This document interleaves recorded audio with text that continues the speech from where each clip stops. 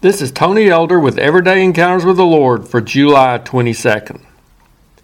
One day I heard it was National Ice Cream Day, so I forced myself to celebrate with a bowl of my favorite treat that afternoon. If you research the subject, you'll discover that every day has been designated as a national observance of something, many of which are little known or even rather odd. For example, July 22nd is National Rat Catcher's Day. I don't know about you, but don't expect me to go chasing down any rodents today. It reminds me of an episode of the Andy Griffith Show on TV. A couple of sweet old ladies were brewing their own moonshine. They thought they were selling it to people only for holidays and special observances. But deceptive customers were coming to them claiming to be observing all sorts of occasions which they had concocted, just so they could receive another bottle of the ladies' creation. As I look down the list of some of the recognized observances on our calendar, I feel like those fictionalized accounts have become a reality. Unfortunately, some of us have accepted the idea that every day is to be observed as National Sin Day. We've succumbed to the idea that we can't help but do something wrong and offensive to God on a daily basis, maybe even on an hourly basis.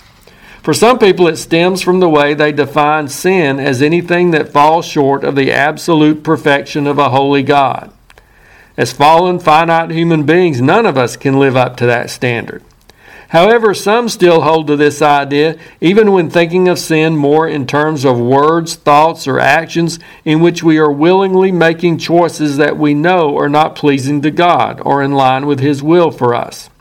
I'm afraid some are using this idea that we have to sin each day as a means of justifying their making poor choices, yielding to the temptations they encounter, and indulging their selfish, sinful appetites. If we're not careful, we'll find ourselves not even trying to put up much of a fight in the face of such encounters, all too ready to chalk it up to the fact that we can't help it, and to presume again on God's graciousness to forgive us. Thankfully, we do have a merciful God who is ready to forgive our repentant hearts for those many times we falter and fail. But we also serve a powerful God who gives us spiritual resources to enable us to live some degree of holy lives and to experience a great measure of victory over sin and temptation.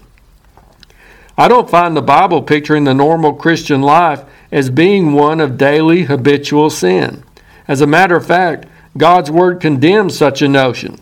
Just check out the 6th chapter of Romans. Paul makes it clear that believers should not be continuing in sin. We've been freed from sin's slavery and can live a life characterized by righteousness and holiness. With God's help and by the power of the Holy Spirit living within you, you can choose to do right, to say no to temptation, and to pursue godly desires. As it says in that chapter, verses 11 and 12, "Reckon yourselves to be dead indeed to sin, but alive to God in Christ Jesus our Lord. Therefore do not let sin reign in your mortal body, that you should obey it in its lust." Seek to honor the Lord in word, thought, and deed today. As a matter of fact, let's determine to make every day National Holiness Day rather than National Sin Day. If you're interested, Everyday Encounters with the Lord is available in both book and ebook formats. And now I pray that you'll encounter the Lord today in your own everyday experiences.